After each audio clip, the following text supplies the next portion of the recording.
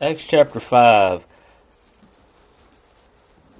course, we've been studying book of Acts on Wednesdays, and also not that long ago we had a series of lessons on benevolence. And so I thought it might be useful we just kind of talk about Ananias and Sapphira for a few minutes and try to, again, reemphasize some points and hopefully learn some other things about them. But let's begin. I'll read Acts chapter 5, verses 1 through 11. It says, "But a certain man named Ananias with Sapphira his wife sold the possession, and he kept back part of the proceeds, his wife also being aware of it, and brought a certain part and laid it at the apostles' feet. But Peter said, Ananias, why has Satan filled your heart to lie to the Holy Spirit and keep back part of the price of the land for yourself? While it remained, was it not your own? And after it was sold, was it not in your own control? Why have you conceived this thing in your heart? You have not lied to men, but to God." Then Ananias, hearing these words, fell down and breathed his last. So great fear came upon all those who heard these things. And the young men arose and wrapped him up, carried him out, and buried him. Now it was about 3 hours later when his wife came in, not knowing what had happened. And Peter answered her, "Tell me whether you sold the land for so much." She said, "Yes, for so much." Then Peter said to her, "How is it that you have agreed together to test the Spirit of the Lord? Look, the feet of those who have buried your husband are at the door, and they will carry you out." Then immediately she fell down at his feet and breathed her last. And the young men came in and found her dead, and carrying her out, buried her by her husband. So great fear came upon all the church and upon all who heard these things. So at the beginning of chapter 5, we see Ananias and Sapphira, his wife, they sell a possession, sell land, and then they bring a certain part and lay it at the apostles' feet. And of course, I think without understanding previous passages, we really don't really understand completely what their intent was here. But we see in the early part of really while the church was in Jerusalem that in Acts chapter 2 and also in Acts chapter 4, we see a theme here in which the Christians, they were together, they had all things in common. And it says they sold their possessions and goods and divided them among all as anyone had need. And so my stuff, if there was somebody that needed help, I was willing to sell those things or give them those things so that they would have the things that they are needing. And you think about at least during this time, the unity that these brethren shared and the love that they had for one another. And I think it's also interesting, if you remember Acts chapter 2, that we had these Jews coming from all over the world, all over in these different areas, coming to Jerusalem during Pentecost. So when you think about these Jews becoming Christians, they may be people from all over that they are probably staying here. And so if they've left and they weren't prepared for staying here for a long period of time, you can see where there could be several of these Jews that are now Christians that would need help. But we see them willing, these that had excess, that they were willing to give so that they could have their needs. And we also see that in Acts chapter 4 as well. It says, "Now the multitude of those who believe were one heart and one soul." Notice that, again, this idea of unity. Neither did anyone say that any of the things he possessed was his own, but they had all things in common, and with great power the apostles gave witness to the resurrection of the Lord Jesus, and great grace was upon them all. Nor was there anyone among them who lacked, for all who were possessors of lands or houses sold them and brought the proceeds of the things that were sold and laid them at the apostles' feet, and they distributed to each as anyone who had need. And Joseph, who was also named Barnabas by the apostles, which is translated Son of Encouragement, a Levite of the country of Cyprus, having land, sold it and brought the money and laid it at the apostles' feet. So again, we see that they were one heart, one soul, all things in common. None of them lacked. And so those that had possessions of lands or houses, they sold them, and they brought the proceeds of those things, and those proceeds were used and distributed to those who had need. It was the same thing that we see in chapter 2. And also in Acts chapter 4 and verse 37, again, understanding what Ananias and Sapphira were doing. They were selling this land so so that they were giving part of it so that those proceeds could be used to help those that are needed. And so here we have this phrase again: brought the money, laid it at the apostles' feet. They bring it there so that they could be so that it could be used and distributed as needed. Now, most of y'all are probably aware of this, and we see the willingness and the benevolence of those individuals that were willing to help people that they probably didn't know a whole lot about. Of course, they were Christians now; they were staying part of that kingdom, but probably there were several people that probably didn't know a whole lot of one another, especially when we think about the dispute between the Jews and the Hebrews and the Hellenists in that situation. It could have been several of these people that they were not really acquainted with one another. And anyways, going on, I found this chart. This is on howmuch.net. It's an interesting website. They make a lot of graphs, graphics, and you think about us in America today and the great wealth that we have, and of course things have changed now, and it's a little different with the corona and all that, but this is a chart of the GDP of each country in 2019, and this is all denominated in dollars, so this all on the same playing field. And you see how the United States, the total world's GDP, the United States holds almost a quarter of that. And, of course, the next one following is China. And then you see Germany and Japan. And then all of these different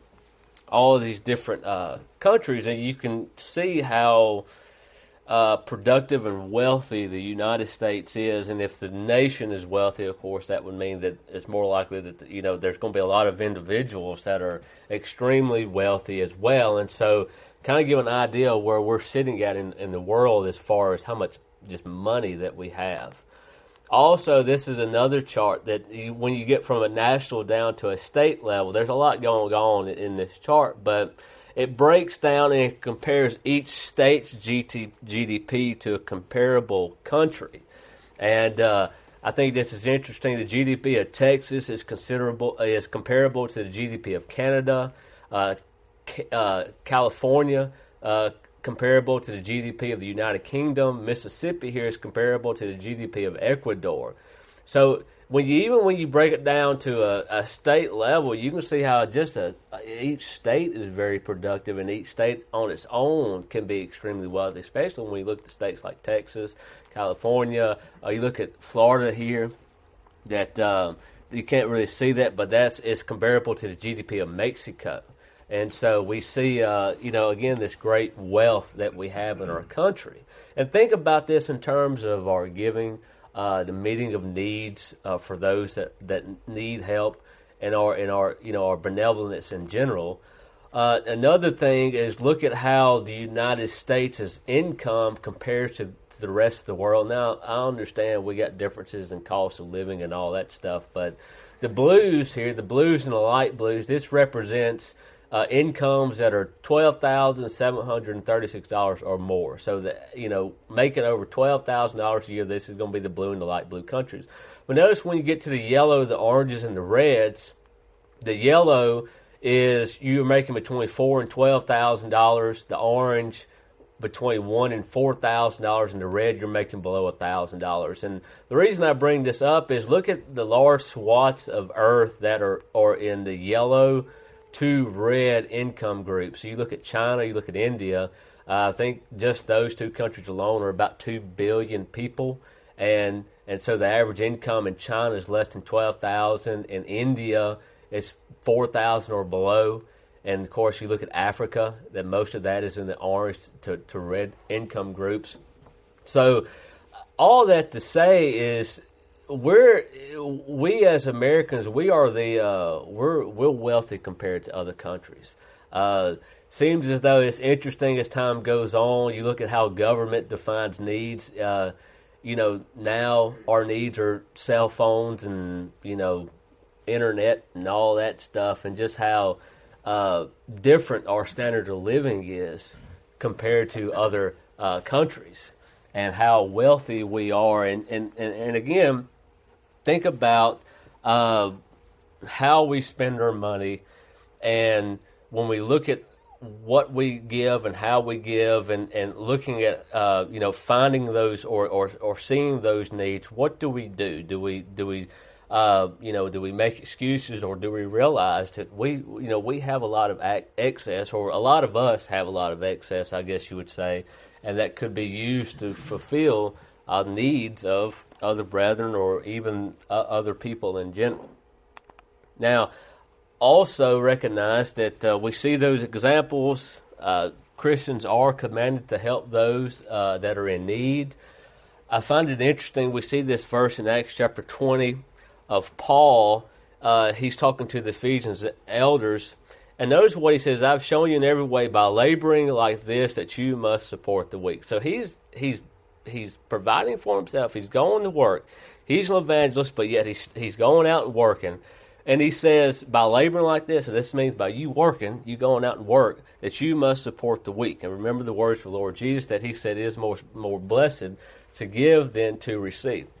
So he's saying, that, he had this job. He could have been an evangelist, and he could have said, you know what, I'm an evangelist. You need to fully support me. I'm going to do this. That's it.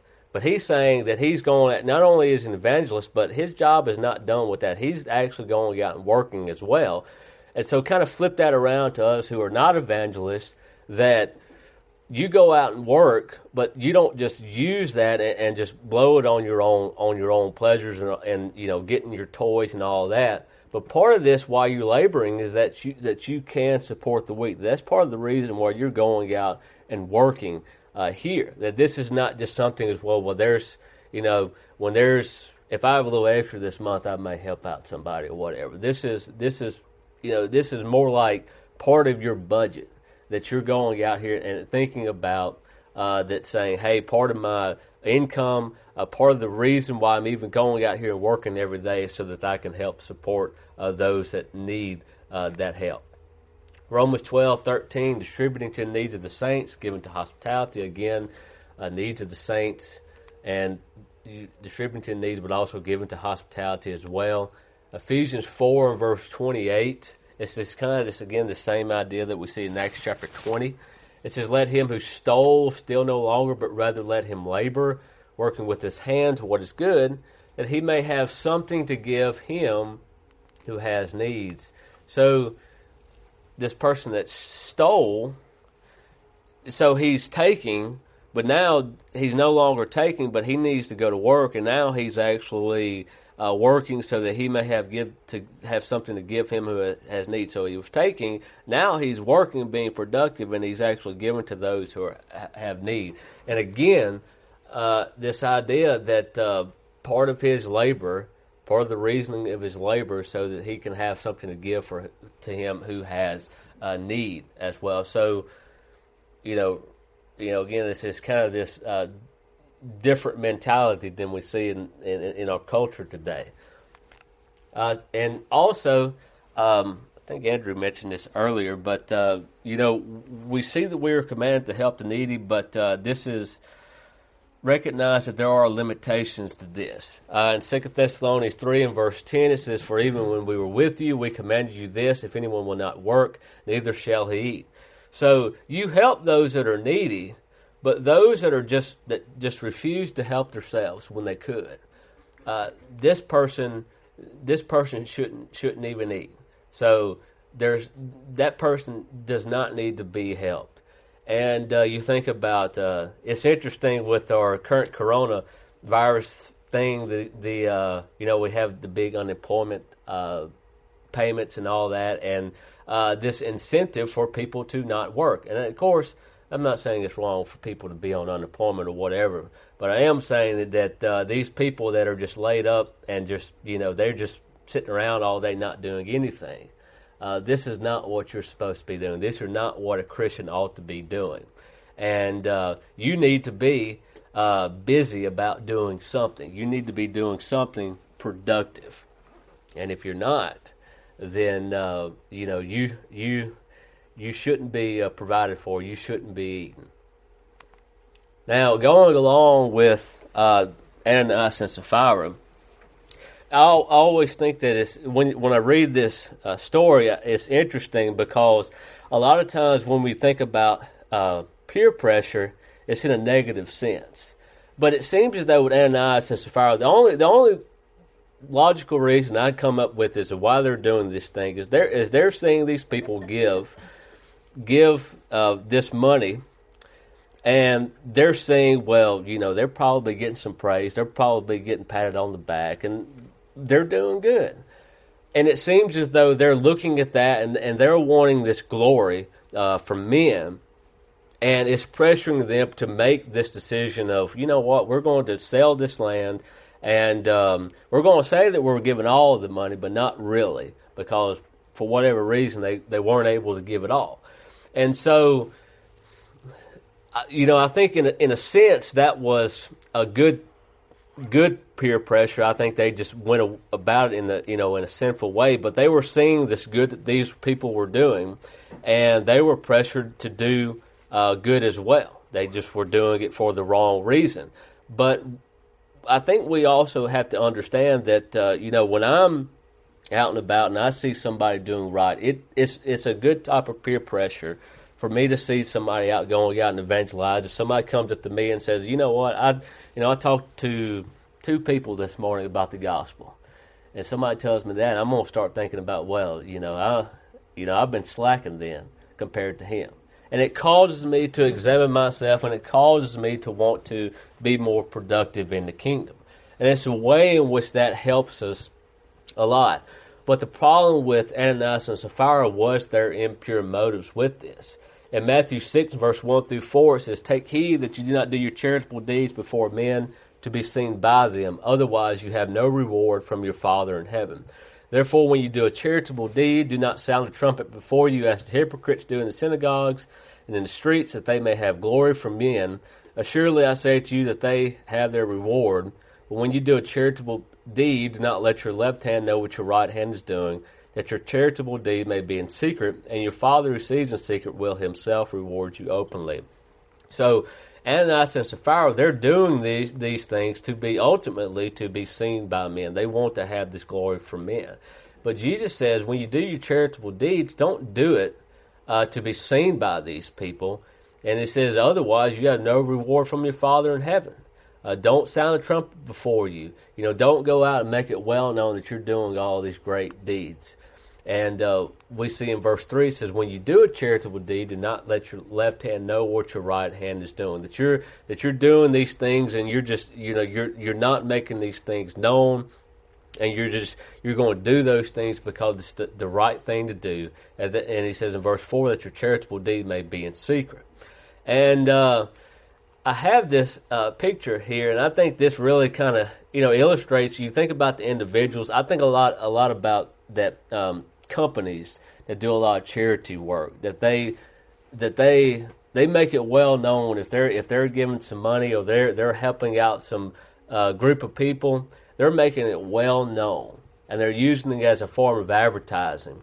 And we see here that this, you see pictures on Facebook and stuff of people helping these individuals, and they'll talk about helping this person, and then what you see is a picture of them and a picture of the person that they're helping on Facebook, and they're making it well known and say, "Hey, I'm doing this great thing." But when you do these things, when you do this good, don't be doing this to be seen of men. Don't be thinking when I'm going to be, when I go do this, I can put this on Facebook and I get a lot of likes on this. This is, if you're going to go out, do not be going about this in that manner.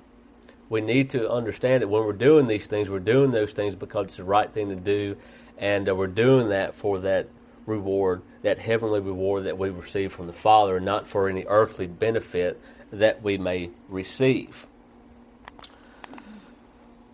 Matthew 15 and verses 19 through 20, it says, "For out of the heart proceed evil thoughts, murders, adulteries, fornications, thefts, false witness, blasphemies. These are the things which defile a man, but to eat with unwashed hands does not defile a man." So when we see Ananias and Sapphira, they're holding back a portion, their portion of the money. They're lying. really what we see is this is indicative of their hearts, that their hearts are not right with God, because out of the heart proceeds all of these things. And so when you commit this sin, we see ultimately it originates in this heart. And that's another thing when we think about people missing services or some other things that may not seem as serious, that when these people are doing these things, it's indicative of that there's a heart problem here. That it's not just as simple as, well, they're missing services. There's something else going on, and we need to be aware of that. And it says for these things that they, of course, Jesus saying that those things are the things which defile a man. In 1 Thessalonians chapter 2, verses 4 through 6, it says, "But as we have approved by God to be entrusted with the gospel, even so we speak, not as pleasing men, but God who tests our hearts. For neither at any time did we use flattering words, as you know, nor a cloak for covetousness, God is witness, nor did we seek glory from men, either from you or from others, when we might have made demands as apostles of Christ." This is Paul writing through the Thessalonians, and he's making it clear that when we're speaking this gospel, we've been entrusted with the gospel. We're not speaking these things as pleasing men. We're not telling you just what you want to hear, the pleasing things. But he says we're pleasing God, and God who tests our heart. Verse 5, it says, "We did not use flattering words as a cloak for, nor a cloak for covetousness. He did not seek glory from men, either from you or from others." And so here we see Paul, and he makes this point in other passages as well, is that he's trying to make it clear that he's not doing these things for the glory of men. That he's the true reason why he's doing this thing is so that he can be pleasing to God. And so if we're giving to others, make sure that we do that with the right heart, that we're doing this to please God, because God, that's what God wants us to do, not just to be seen by men and to make them think that, you're some great individual or trying to receive glory from them in any way.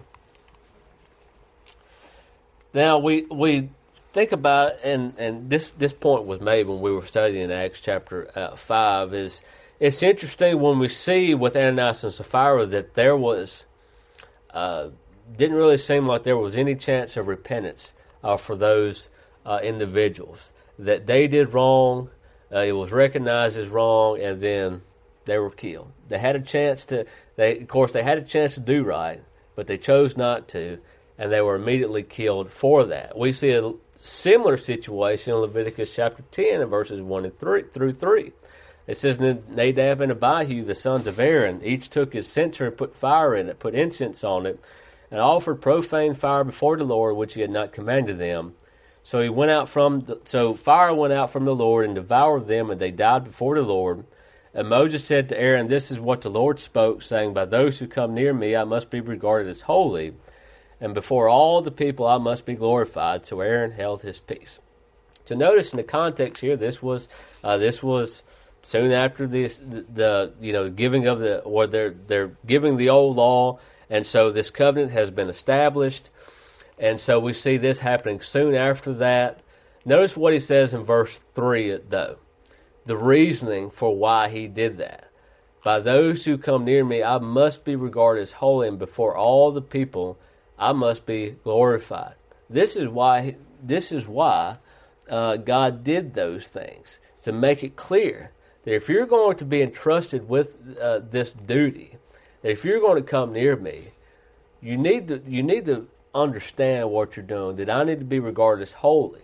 You need to understand that you're coming to me, and you need to do things exactly as I command.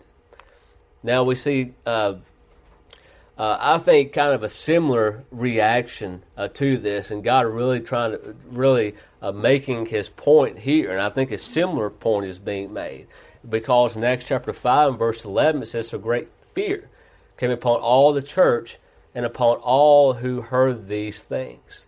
So I'm assuming that those people that saw that fire, fear came upon them, and what God is trying to make clear is that I must be regarded as holy. What God is making clear here is you need to regard me as holy. You don't lie to me when you're doing these things. You come here with a pure heart. You do these things with a pure heart. And we see that when the people there saw these things, that fear came upon them, that they understand. And, of course, when we see the establishment of the church in chapter 2, we really don't see any instances of sin amongst the Christians there. At least it's not pointed out until Ananias and Sapphira. Now, this is the real first big problem that came up. And we see how God dealt with that, and we see that kind of that same situation with Nadab and Abihu in Leviticus chapter 10. So there's a reason for all of this, that God's going to make clear that He's going to kind of, check everybody when that covenant is first established. He's going to make sure that everybody realizes the significance of those things. And it's up to us, after that, to make the choice and realize what we're doing. Now, one last point that I want to make is we see where Peter makes the point that Ananias has lied to the Holy Spirit in chapter 5 and verse 3. And there's some question about what all this lying to the Holy Spirit means, and I don't know. When we see that he's lying to the Holy Spirit, he's lying to God. God knows exactly what they've done. God knows that they're lying to them. God knew exactly what they were up to. The thing about that is just like He knew about Ananias and Sapphira, He knows what you're up to too. He knows what I'm up to. Nothing is going to escape God's eyes, and God's judgments. And Galatians chapter 6 and verses 7 through 8 says, "Do not be deceived, God is not mocked. For whatever a man sows, that he will also reap. For he who sows to his flesh will of the flesh reap corruption, but he who sows to the Spirit will of the Spirit reap everlasting life." So here, Paul's saying, do not be deceived. Whatever a man sows, that will he also reap. If you sow to the flesh, you're going to reap corruption. If you're out and about living in sin, continuing in sin, you're going to reap corruption. You're going to reap the reward for that. But he who sows to the Spirit, you're obedient to the will of God. If you're sow to the Spirit, will of the Spirit reap everlasting life.